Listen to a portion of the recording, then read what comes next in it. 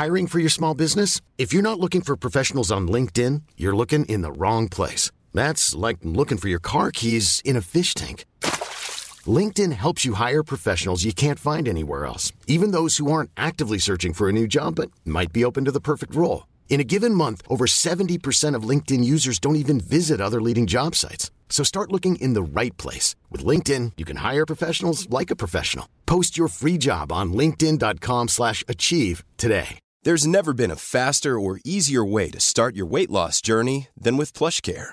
PlushCare accepts most insurance plans and gives you online access to board-certified physicians who can prescribe FDA-approved weight loss medications like Wegovy and Zepbound for those who qualify.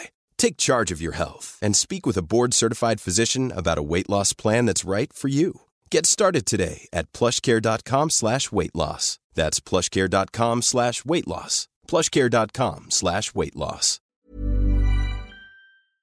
You know, I've been talking about earned media value for quite some time on this podcast. My friends at Eisenberg have just raised the bar on earned media benchmarks with their Social Index. Social Index now gives you globally earned media values across a growing list of 6 geographies for all your KPIs across the top 7 social platforms: Facebook, Instagram, LinkedIn, Snapchat, TikTok, Twitter, and YouTube.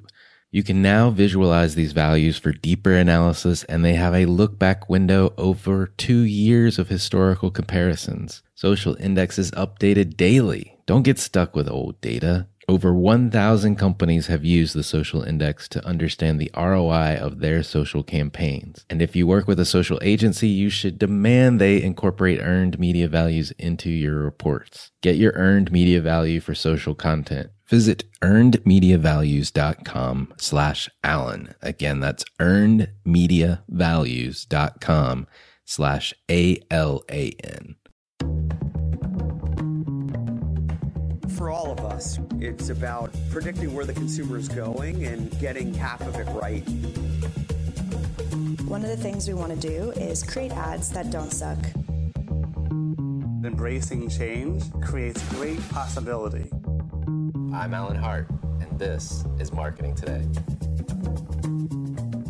Today on the show, I've got Stephanie McCarty. She's the Chief Marketing and Communications Officers at Taylor Morrison.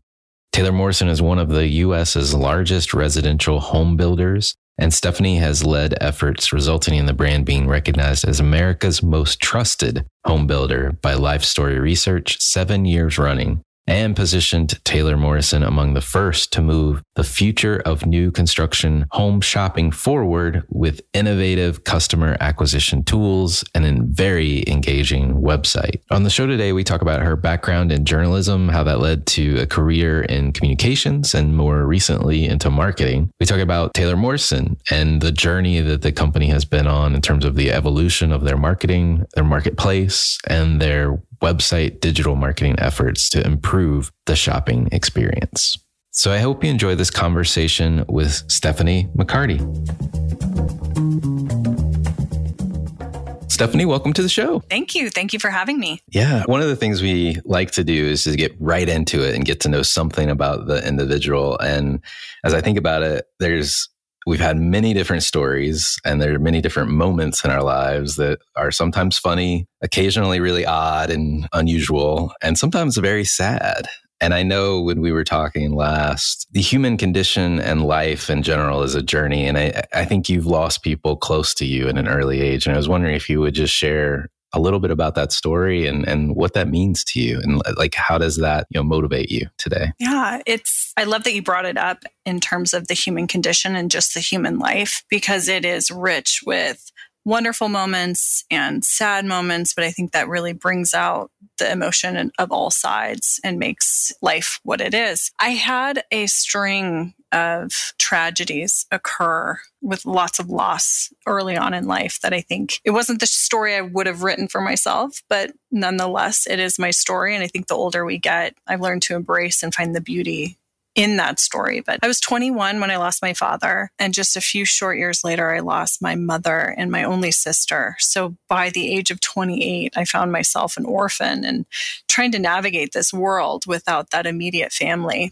And even if I take a step back, Alan, prior to losing my father, I was a professional diver. I dove in college. I coached diving, and I was in a tragic accident at 20, just I think a short 14 months before my dad passed, that took diving away from me. I would never dive again after that moment. So I think that resilience has become such a large theme in my life. And I think with any kind of trauma or tragedy, the way your body reacts to it, the way you as an individual react to it, I think I went through those stages of grief. I was very angry. Probably didn't make the best decisions there for a few years, but came to an awakening moment, if you will, and decided, I don't have my family and loved ones here, and I can use that as an excuse to live whatever kind of life I deem appropriate, or I can use that as my reason to live the best life that I can and to honor them and to be the most and be the Stephanie that I think they saw that you can't really see when you're young. I think, at 21, I didn't know what I wanted. I didn't know much of anything at that age, to be honest. So I think when I look back at my story and I come to accept more of all the pieces that make and shape me, I wonder if my work ethic, my drive, my ambition to be something would have been as strong or powerful, or the force that it was that brought me to where I am today. I really do think that it has a large part of that for sure. Yeah, it must, right? I mean, I think what I've learned talking to so many people over the years, like yourself, is that everything shapes us. Everything. I can attest to that after at least, 15 years of grief therapy and the family of origin and why we are the way we are. It shapes us. We are shaped this way, but we don't have to be this way, which is the nice realization in that. Yes. Yeah. No, I like how you say that too. Shape us, but we don't have to be. I like that. It's the learning and unlearning, right? That we're constantly doing as adults. Yeah.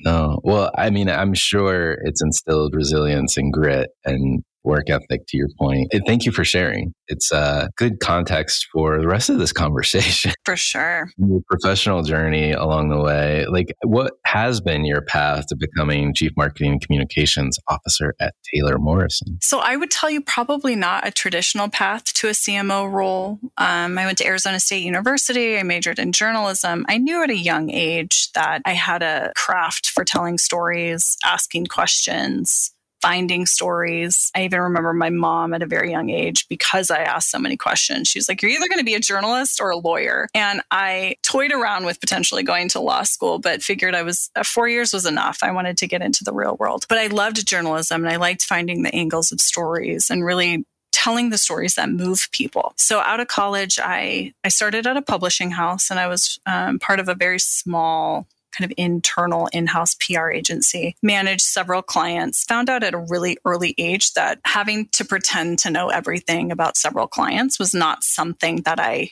aspired to do. So I went brand side really quickly. I jumped into the semiconductor space, not knowing anything about a semiconductor, but convincing the leadership there that I could tell a good story, and they were on a growth story and wanted to continue to grow their business in a meaningful way. And I jumped in, I immersed myself in manufacturing and in semiconductor language. And in my first 12 months there, we acquired 3 or 4 different semiconductors. It was when kind of the recession was starting in 2007, 2008. We were going through divestitures and furloughs. So I think in a year, I got hit with so much change within corporate America. And I was the voice behind the executives and really counseling them on, how do you bring employees? We had 13,000 globally along. How do you keep them in the know? How do you keep them feeling safe and secure and informed and engaged and not afraid? And I became very quickly this trusted counsel without really knowing. I always go back to, I wish I could be that young and naive again, because you just don't know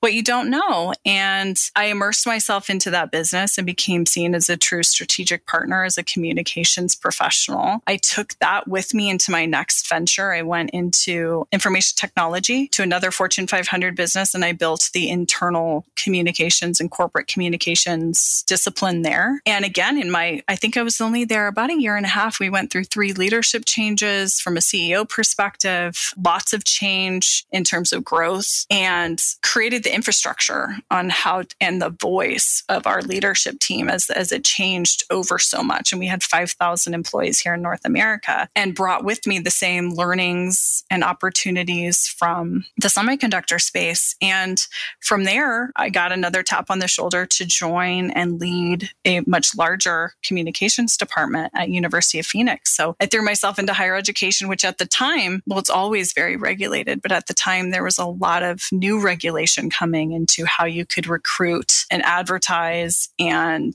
provide financial assistance for higher education, for secondary education. And at the time when I joined University of Phoenix, Alan, there was 22,000 employees going through massive change. And again, it was how do you get that many people to row in the right direction and understand the strategy of the organization? And I just kept finding myself year after year taking on more and more responsibility and taking that craft and applying it to different stakeholders, right? So I say I grew up in the internal communications and executive communications ghostwriting for leaders. And then it was almost like before I even knew it, I was helping to write earnings call transcripts for investors and analysts and preparing leaders for media interactions. And I started taking on other stakeholder communications and leading these corporate communication functions, and found that as long as you know your audience and you know the objective of the message, it's not who you're speaking to is not quite as important. As long as you've got your story straight and you've got a compelling story and you know that someone's going to want to hear it. I met our CEO at Taylor Morrison at a function, and was essentially started an interview process that I didn't know I was signing myself up for, which was wonderful because she's just the most amazing, brilliant woman I've ever had the pleasure of working for. I was 6 months pregnant at the time with my first child, and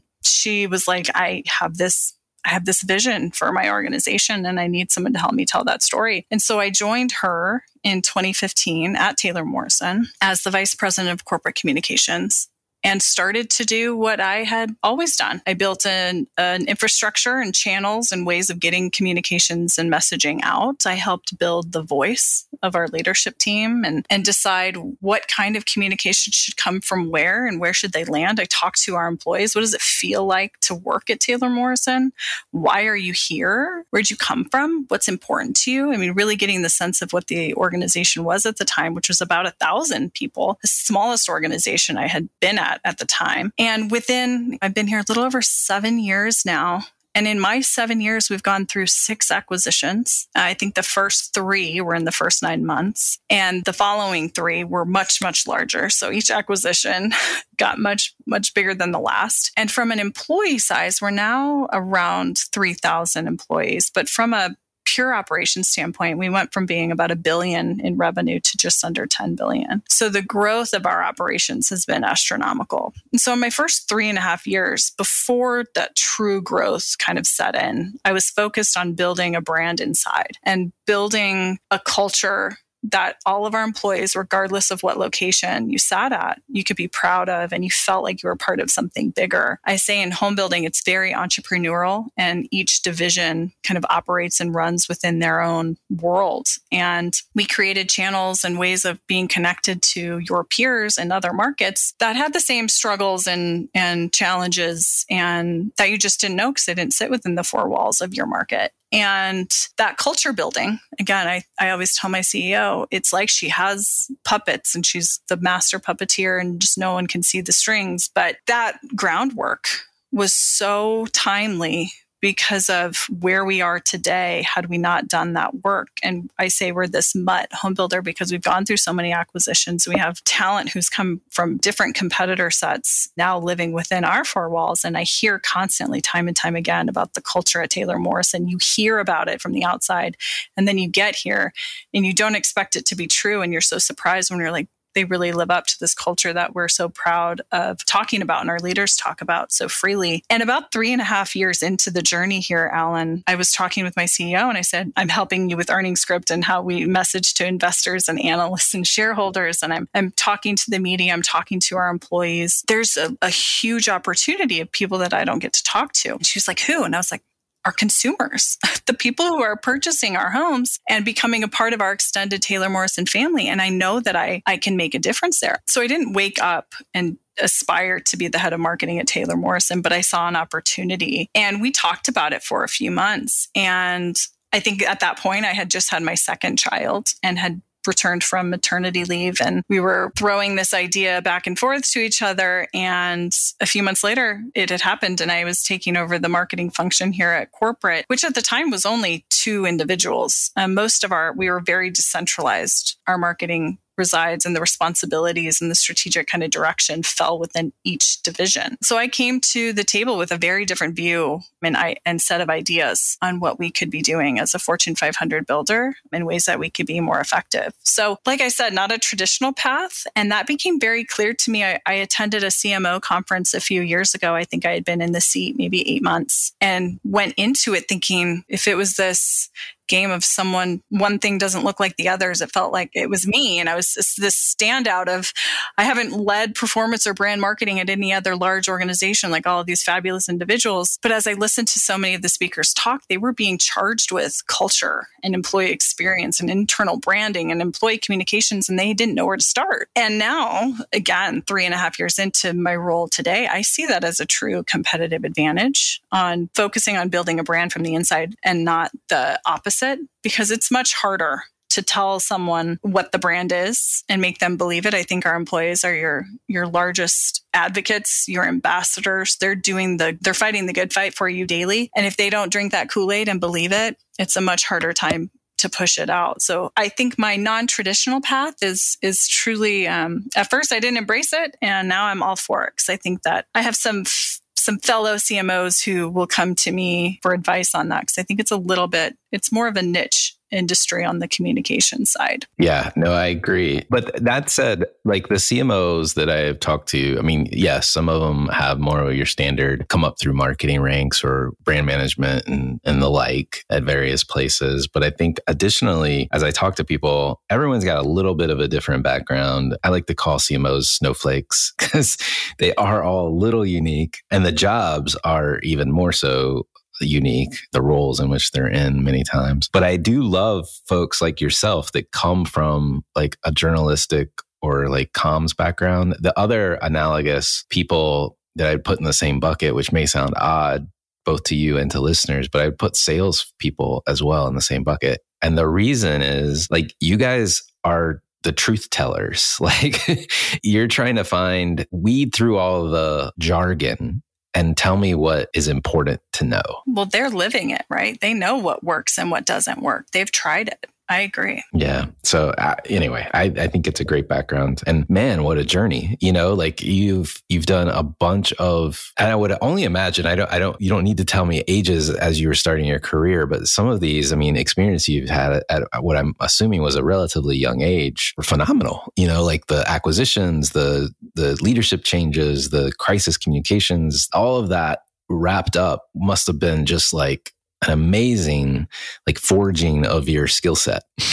You know, what's funny, it makes me think, and I'm fine talking about ages. I don't think that there's any secret there. I was in my young mid-20s when a lot of this change was occurring and I was kind of jumping ship to larger organizations going through more change. They used to write books back then that I was trying to buy on just change communications. And it feels like for communications professionals, marketing professionals, it's almost comical to think about that now because the world is constantly changing and the speed of which it changes is light years compared to what it was. I mean, you couldn't even get a book titled Change Communications written and published in the time that it would be relevant for someone to need that to find that book. But it was so much condensed in a short amount of time that by the time I got to Taylor Morrison, I felt like my years were a lot longer than they would. And I hear that a lot, that there's so much wisdom at such a young age. I started at Taylor Morrison when I was 30.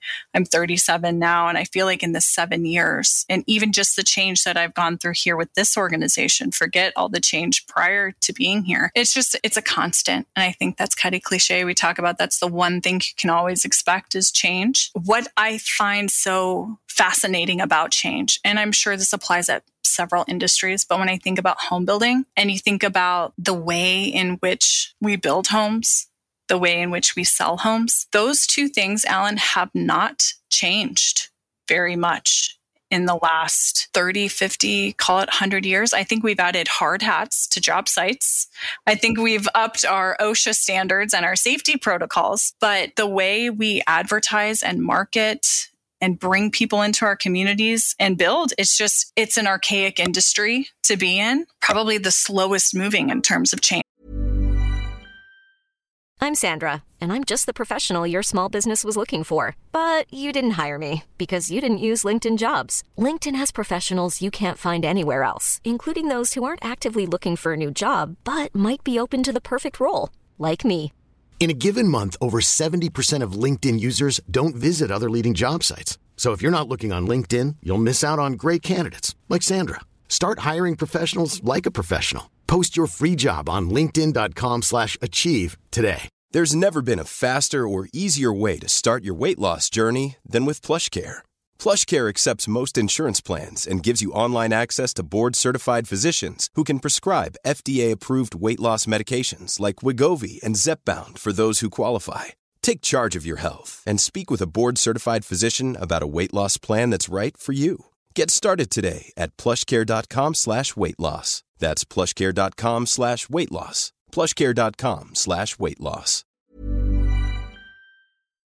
Tell me a little bit more about Taylor Morrison, just so everyone can conceptualize. Like, I know you're a home builder. You mentioned the journey you guys have been on from like 1 billion to 10 billion in revenue through a lot of acquisitions and just growth in general. Can help us conceptualize it. How do you talk about who you guys are? Yes. And we're not a law firm. I get that a lot. We're the 5th largest national home builder and community developer. We build from coast to coast. We're in 21 markets, and we build master plan communities, and we serve all different consumer segments, really from our first-time entry-level buyer, first-time, second-time move-up. And we have a very large resort lifestyle community offering. We serve luxury buyers, and we have a 55 plus offering as well. So we say we're not a niche builder, but there's almost a Taylor Morrison home for any stage of life. But something that's unique about new home construction that's very different than other products is I don't build a product that sits on a shelf that you're going to buy repeatedly. You probably go through the new home construction or the home buying purchase roughly we say on average every 7 years. That time frame is condensing now as we have millennials entering the market and life transitions and household formations are growing. And when you enter a kid into the mix, it signals a move. So people do buy multiple homes in their life, but it's not a constant purchase decision. And our biggest competitor is resale, right? So a lot of people don't even know that you can go through the process of a new build. So I think that makes my position, being the first chief marketing officer at Taylor Morrison, very unique. And we have a very unique opportunity to meet a consumer in a very different way than I think our industry has ever even attempted to do so. Well, let's talk about that. Like it is an industry that hasn't changed much in many years. What does marketing and communications look like at Taylor Morrison? And we can talk more about like how you're going to change it, but kind of tell us a little bit about what it looks like now. Yeah. So the first few things that I was very focused on when I assumed the role and I merged our communications department, which was 2 people, and our marketing department, which was 2 people. I said, we are one company, but we do things 17 different ways. At the time, we had 17 divisions. I think now we have 20. And we took a hard look at what is our brand?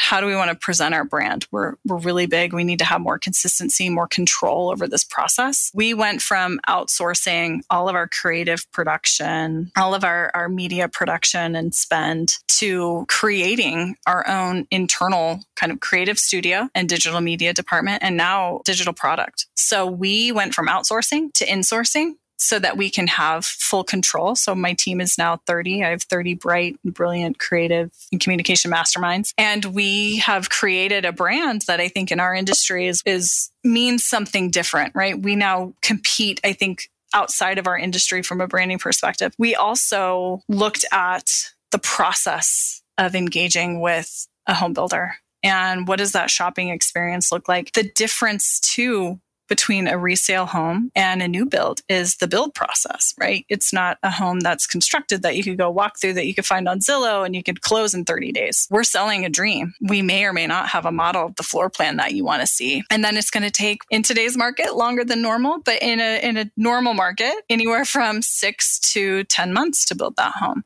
It's much longer today, given supply constraints and labor constraints. But that's a long journey to engage with a brand while you're waiting for your product. But how people find out about a new home construction opportunity or a community that's under development, and then go through the process of designing and personalizing your home, which is, I think, what everybody wants and dreams of when they think about their future home. You don't want to just plug and play into someone else's dream of a home. So there's lots of opportunity to play into that emotional. This is the biggest purchase you're ever going to make in your life. We want it to feel like it's also the best experience of your life. So just from a shopping perspective, when I first got here, our website, Alan, I refer to it as just a pure seduction tool. It was, we're going to show you really pretty pictures of a house, and that's all. We're not going to tell you what it's going to cost. We're not going to tell you anything about it. We're going to make you fit into our mold. We're going to make you come into the community and sit down with a salesperson and then make the decision of, can you afford it, right? You get to have the awkward conversation when someone tells you how much it is and it's outside of your budget without being able to do any of that research on your own. That was 7 years ago. We think of the Amazons of the world and how people shop today. Forget COVID, right? COVID catapulted plenty of industries, ours included. But I knew 4 or 5 years ago that that's just not sustainable, right? Consumers want to move quickly. They want information. They want to make their own decisions. And today, I do it. My husband does it. My phone will ring and I'll look at it, and I'm waiting for my phone to stop ringing so that I can text them, because I don't have time to talk to people. And so we were forcing people through this mold of between 10 a.m. and 6 p.m., come see the home and we're going to sell it. We're going to hard sell you. And we have transformed our website to being fully transparent in terms of timing, of options, pricing. We've created products that allow you to personalize the inside of a home, which is the most fun part of buying a brand new home, of really putting in, the countertops of your dreams and your flooring and changing that den into a 5th bedroom or what have you, and allow someone to get emotionally invested into this product before they come in. Now they've made the decision. They know that they can afford it. Now the selling part gets easy for our sales teams. But I say the hardest part of my job is just the influencing. It's trying to shake an industry that has been so hardwired into this field of dreams mentality that if you put the right product on the right piece of land, they will come. Right? That brand doesn't matter. That PR doesn't matter. That what you do as an organization, whether you're a good steward of the community or not, doesn't matter. And that's really been, I think, the largest opportunity for us, is just to change the way people think about what consumers want and really giving optionality. Because I do believe there will always be a consumer who wants to touch and feel and smell the home and sit down and create a relationship with the salesperson. But I live with them. I am one. I know that there are people who want to shop differently in that experience, and they want to do all of their research online. They want to configure it on their own. They want to know what they can afford and not afford. And then they'll call someone to help them finalize that transaction. And so that has been a huge focus for us the last few years. Yeah. I mean, it's amazing to hear you talk about it. I mean, just the transformation of brochureware, my term, not yours, to like a full digital experience that mirrors kind of the choices and pathway to building your dream home in your case. And it's fascinating. And I can only imagine some of the resistance that you might encounter along the way to go from how you normally would do this as like land, build it in person experience to digital. But to your point, like you've mapped out, if you will, almost like the customer journey and their decisions. And they're going to places for that inspiration, whether you want them to or not. So why not supply it to them? Absolutely. So I'm just curious, like, how do you stay close to that customer journey and keep, adjusting your approach, your experience that you're building from an e-commerce standpoint or digital experience? Personally, I look for inspiration outside of the industry, right? How am I shopping as a consumer with other brands for other goods and services? How are my leaders and my sales teams doing that. And I bring some of those things that are very obvious, but that I just think we do it so often. You can go on Amazon and buy something and it arrives tomorrow and you forget that you did it. And so it's just so natural in this day and age. And so I think it's understanding how big retailers operate. And then talking to our, and I'm going to answer this in two ways for you, talking to our operators about, you're a consumer too.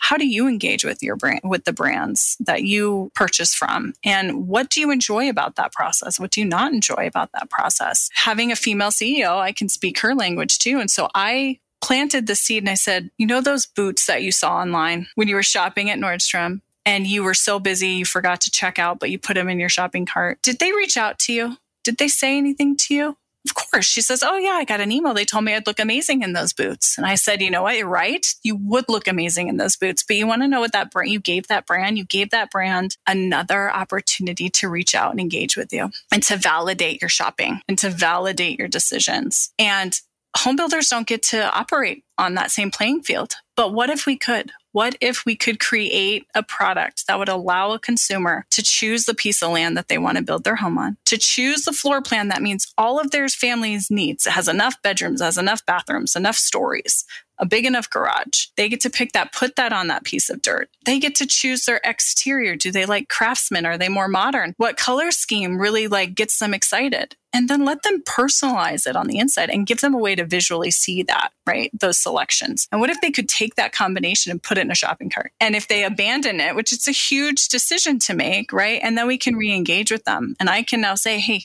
you know what? That home of your dreams, it's waiting for you. Don't let someone else snag it up. So we're now able to operate more like a big box retailer, which that scenario lit up the eyes of our leadership team. They were like, oh my gosh, I've been in this industry for 50 years. You're telling me we can put our product in shopping carts? There's not a shopping cart big enough. So that's how, at least on the inside, how we talked about getting inside the minds of our organization just by asking them, how do you shop? And then on our customer side, we have to ask them, right? So we send surveys when they participate in specific activities when they engage with us. We have shopper surveys that go out through our market intelligence team that we collect that data. We spend a lot of time with that data on how did they hear about us? What did they enjoy? Did they visit our website? What did they do on the website before they came in? So really understanding the process of that decision-making, the psychographics and the insights. And then we never stop asking, right? So we do a lot of focus groups. And then on the digital front, so when we're really looking at what we do on the website, we do a lot of user testing and a lot of user experience. And we will create a design and an experience and we test it and then we iterate and then we test again. And I think every digital product, certainly not a set it and forget it world that we live in, but we are touching our products and enhancing and optimizing all the time. And the only way you know if it's working is by asking if it's working and getting more insight. And you brought up sales, right? Our sales engine is such a key component into, hey, what are the pain points that you can't overcome? And is there a way that we can overcome them for you? And then talking to our consumers, what is the most painful part about this experience and how do we try to overcome that? And I think about what, as a marketing leader, of all the things, we ask about satisfaction, I think what we should be asking our consumers is how much effort did you have to go through to make this purchase decision? And those that score really low, the ones that we make their lives easier, that's where we aspire to be. We want to be a brand that builds a very complex product that takes a very long time, but we want that customer effort to be extremely low. I 100% agree. And man, I will buy anything you sell. You have mastered the art of unfolding a story. that boots story in particular. I'm ready to sign up for boots. I'm ready to sign up for a house. Tell me what you're selling next. I'm going to buy. I'm a serial. I put so many things in my shopping cart and don't check out. It's almost like this really disgusted and twisted hobby of mine now because I'm just so interested in how quickly what happens, right? But yeah, it's my favorite analogy and my favorite story because again, I think as consumers, whether it's boots or my husband put something in his shopping cart at Amazon and he got a note, he's like, you're right, I did get a note. It applies to everyone. And I think as consumers, we can't isolate, why is it easy to shop for this product, but not easy to shop for this product, right? People can buy cars out of vending machines today. It doesn't have to be hard. It can be easy. We just have to help make it easy. And there's an investment there, and there's a lot of questions and time that, you have to have the resources and the commitment to. And I know that that's hard for lots of organizations, because if everything's a priority, nothing's a priority. And so I feel very fortunate to have a CEO and a leadership team that knows that this is the future. Whether they fully support it and believe it or want it to be true, there's enough realization of what the world is and where our consumers are going and how they're evolving to know it to be true, right? And I don't want a consumer to have to wake up and know, well, I need a new house, but I know this is going to be a horrible process, right? Better get ready. Well, you're definitely going to stand out from the crowd just based on the experience you've built so far. But yeah, I mean, I agree. And I think a lot of people use it as an excuse. I don't have I don't have that to make this come to life. I mean, if you don't start, you'll never have it, right? And I like the fact that despite what the industry was doing, you guys started and you've iterated and you've improved it and you continue to improve it. And I think that's the journey most people need to get on at some level. So I think if you're passionate and you've got an idea and you know it to be true, I'm a very intuitive person. And so that's just kind of what fuels me. And I feel fortunate. I know not all CMOs have an organization that supports all of their crazy ideas, but I knew this wasn't crazy. And I have a team here who most of my marketing team does not come from home building. So they see the world very different. And they've come from whether it's agency side or other brands, and they're bringing some of those best practices to the table. And it's made us a much sharper, more sophisticated marketing department. And I really do think we've been positioned to elevate the business different. And they talk about it, right? We were at my part of my team and I, we were just at a Builder Digital Marketing Summit conference, and we're kind of, idolized in that space where we're pushing the envelope. And so my theory on that is there's a price to pay to be first, right? I want to be first. I'm competitive in nature, but I really do think it's an all boats rise philosophy here, that the biggest risk is consumer adoption. So when we're all providing a solution that allows their purchase to be easier, the entire industry will win. So I do hope that everyone gets on board and focuses on it, because I do think the person who benefits the most in that is the consumer and the home buyer. We could talk about marketing and what you've done all day long, but I want to get to one other topic before we switch gears. And it comes back to like your prior experience, both at Taylor Morrison, but also even beforehand, and working with employees and the employee experience. And I think you've been building or focused on employer brand and culture, if you will, from the inside. A lot of CMOs are being tasked with that right now. And I'm curious what advice you'd give those CMOs on how to add that to their focus area, or what to think about if they're interested in adding it to their focus area. I think it makes so much sense for CMOs to be leading this part of the organization too. I mean, we're storytellers, we're creating experiences. It's the same thing for where you work, right? So when you ask a consumer why they make a purchase decision or they don't, and so much of it's around how a brand made them feel. And it's the same, you get up and you go to work and you spend so much of your life away from your family and putting your blood, sweat, and tears into your work and for an organization. And what does it feel like to work there? Do you feel valued? Do you feel like you belong? Do you feel like you have a voice? Talking to your employees about what would make their experience at work better is an easy place to start. In all of the organizations I've worked at, we've created what we call an EVP, an employee value proposition, just like your USP, your unique selling proposition, right? Like, how do you find as an organization what you do that sets you up from the rest? This is just pure kind of talent acquisition. And how are you recruiting people? And then how are you retaining them? And a good place to start is going and asking your HR department if you can look at exit surveys.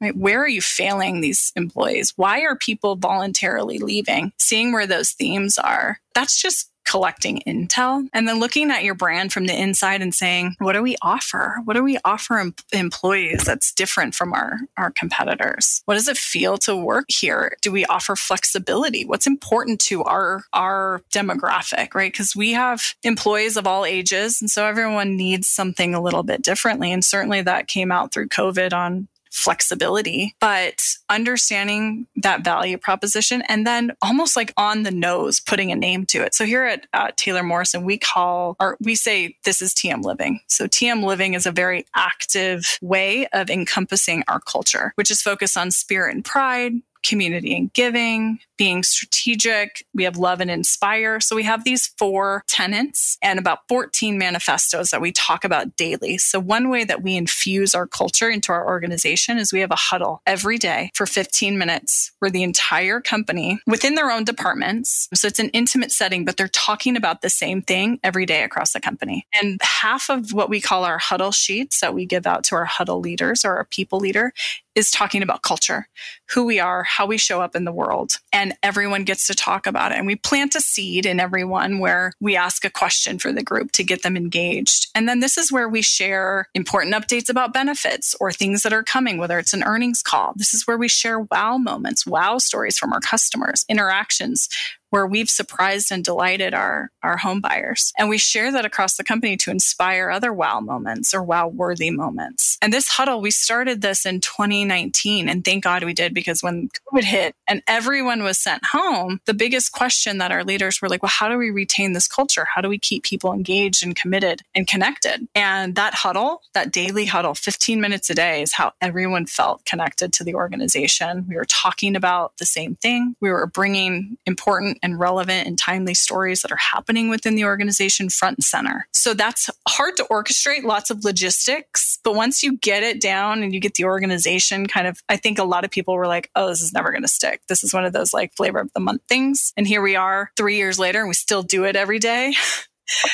People, I mean, it's a differentiator as an organization. And it's a huge communication vehicle for us. No, I mean, it's putting action to strategy, right? Like if you want to have a specific type of culture, you have to enforce it and give it a way to live. And this is a great tactical demonstration of that. And it's amazing that something, and I know it's not simple to prepare and put those like huddle sheets together, but like just the simple act of a 15-minute stand up or huddle to get people aligned. So easy to do, but hard to do with discipline. 100%. Yeah. Discipline's everything in life, right? With all things. But we've created the discipline and the muscle. But the most beautiful things that come out of those daily huddles with your team is not necessarily the prepared remarks. It's the communication and the sharing that happens within that team while they're together. Because we say at the end of every huddle, let's share some local news, whether it's birthdays or anniversaries, or in our case, if it's within a community, who's moving in today, whose house is closing, and they're all together. If you're all together, whether it be on the phone or in person, let's talk about what else is going on. So you're also giving that team another 2 or 3 minutes, just talk about what's important that day that needs to get done or celebrated. So we try to get leaders to think about, don't just read the copy on the content or on the sheet, right? Let's make this personal. You've got your entire team standing right there in front of you. What do they need to know? Well, I want to switch gears. We've already learned quite a bit about you, your journey, things that happened to you in your early career. It's important to us to kind of understand you even a little deeper than we already do. And so I'm curious if there's an experience of your past that defines or makes up who you are today. And we may have already talked about it, but maybe this is an opportunity to underline it if we have. Yeah. I mean, I really do think some of the loss kind of catapulted me into, I think, how I approach work. Clearly, when you're in turmoil and distress, there's a lot of probably not so positive things that you can turn to. I think work was one of the more healthier options at the time for me. So I did early on get the kind of nickname as being more of a workaholic. I wouldn't advise that on anyone. In my situation, it did work. I spent a lot of time kind of perfecting my craft early on. So that's part of my story. I think that's part of a defining moment. I'm a mother now. I have 3 beautiful children. And I knew once I lost my parents and my sister that if I wanted a family, I was going to have to go and create it. So I was very intentional in my procreation, if you will. And I love being a mom. So I try to be the best example. I have 2 daughters. And so I have kind of my family household is non-traditional. I'm the breadwinner. My husband stays home, but showing my daughters that they can be who they want to be and live how they want to live and have aspirations. And they're not too much or too little for anyone. They're exactly as they should be. And so I think being a mom really defines how I show up every day. I also just think like throwing myself into every experience and opportunity. I'll take you back to that semiconductor, my first, what I call big girl job out of college. I'm reminded of this a lot. And I tell my team too, my CEO at the time, and this was before iPhones, when you couldn't just take a quick and dirty video of your CEO and send it out to your employees the same day. We had to go to a studio and had a teleprompter and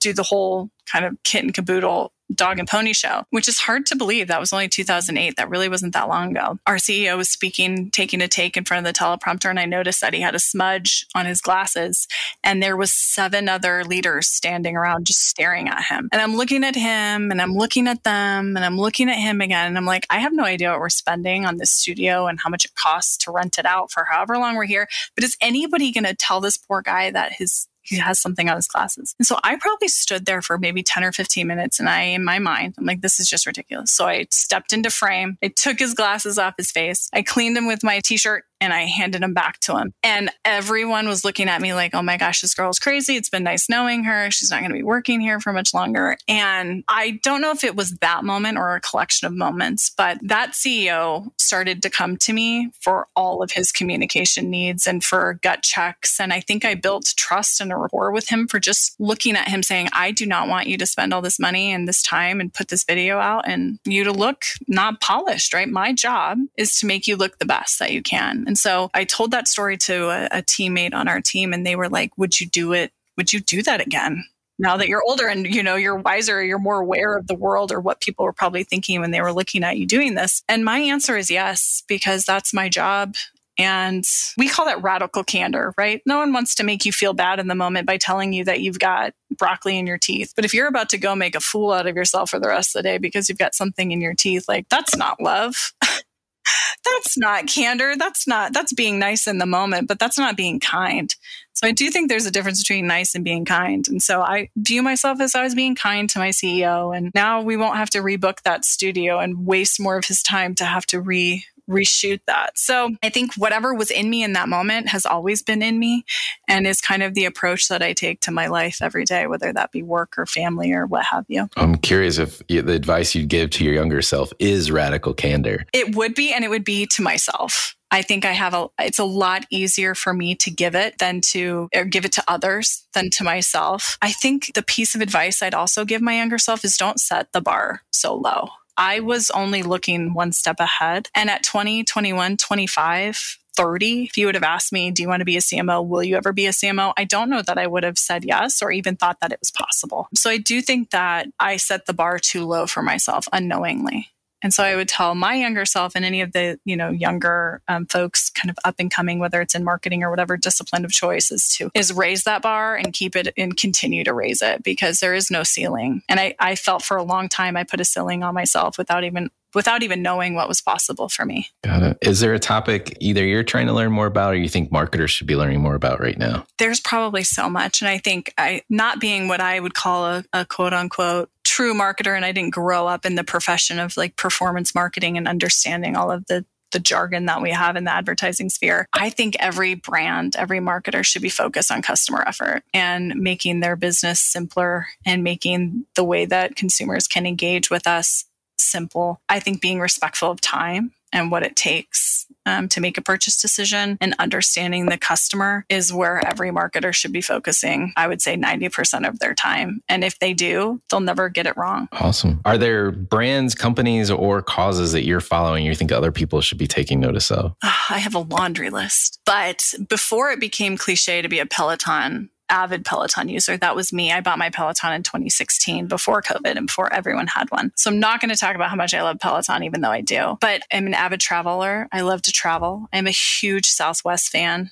I think that they're, from a branding perspective, nailed it. They also fall very low on the customer effort scale. I love their app. I'm also a huge coffee drinker, but I'm going to be very honest between you and I and all of our listeners. I go to Starbucks. I don't think they have the best coffee, but man, have they nailed the customer experience and they make it very, very easy. I'm a Dutch Bros girl, but I feel like I'm I'm not the right demographic. I don't like being asked 30 questions while I wait for my coffee about what I'm going to do that day and where I'm going and where I get my hair done. It's too much, it's too invasive for me, but their coffee is definitely the best tasting. And then I actually just recently got into athletic greens, and I think they're kind of like my new obsession as I get older, and I want to make sure that I can live as long as I can for my family and my children. It's a daily vitamin for your gut health, and instead of taking a bunch of pills, it's one drink a day. And I feel better. And I think direct-to-consumer brands are having a moment, and they're making consumers' lives easier. And they're definitely one that I'm very, very interested in and following very closely right now. Interesting. I'll have to check them out. I've heard the advertisements on podcasts I listen to, but I haven't tried the product yet. I need to try it. Yes, that's how I heard about it too. That's how powerful podcasts are. I know. They do a great job too. They're literally everywhere. Last question really for you. What's the largest opportunity or threat facing marketers today?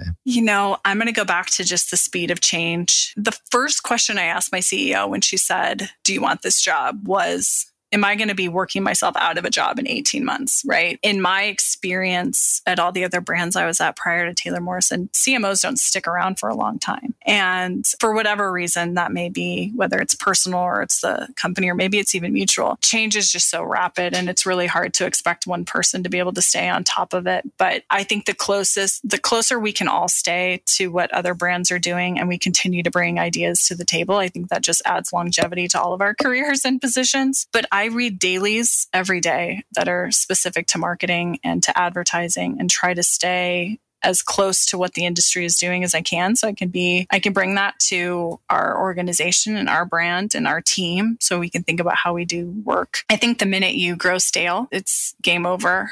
But it's very time consuming, right? Just because there's so many different channels to get that information, and it's going to be different tomorrow. So maybe what you spent all day trying to learn about is not as relevant the next 24 hours news cycle. But I think that's the biggest challenge, and maybe not a threat, maybe mostly an opportunity, but it's really just never being okay with the status quo. No, I think that's good advice. And I agree. It's hard to keep up with. I like to think of it in terms of like constantly reading and monitoring like you're doing, but keeping like a laundry list of things that I'm interested in, or I think are interesting, because otherwise sometimes I find myself, I don't know if you've done this, but I find myself going down rabbit holes, and I'm like, oh, I gotta really understand this, this tech or this thing. And it's cool for the moment, but like, then I'm like, wait a second, I just wasted an hour. What am I doing? Like, get back to the work.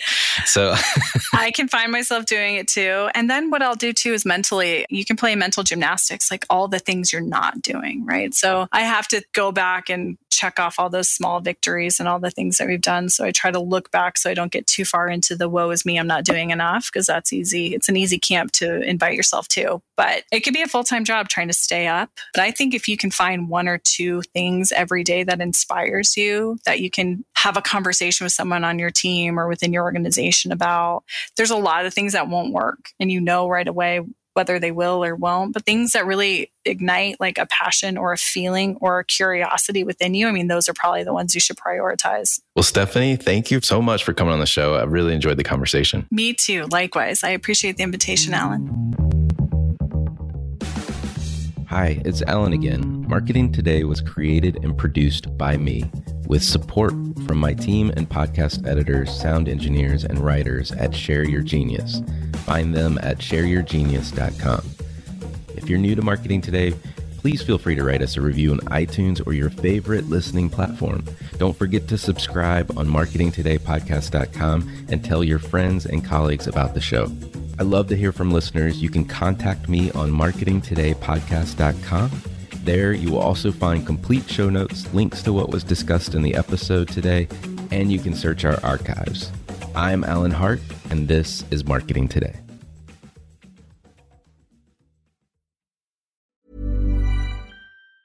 The secret to visibly firmer, summer-ready skin is here. Osea's #1 best-selling Undaria Algae Body Oil. Clinically proven to instantly improve skin elasticity and transform dull, dry skin to silky, soft, and unbelievably glowing. Rich yet never greasy, Undaria Algae Body Oil is formulated with sustainably sourced seaweed to help replenish the skin's moisture barrier, and 7 nourishing active botanical oils for results you can see and feel all over. The best part? It's signature scent. A blend of freshly squeezed grapefruit, cypress, and mango mandarin transports you to sun-kissed summer days. This all-natural scent is unforgettable.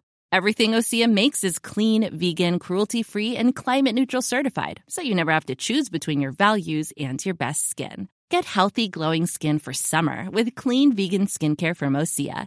Get 10% off your first order site-wide with code GLOW at OseaMalibu.com. That's OSEA Malibu.com, code GLOW.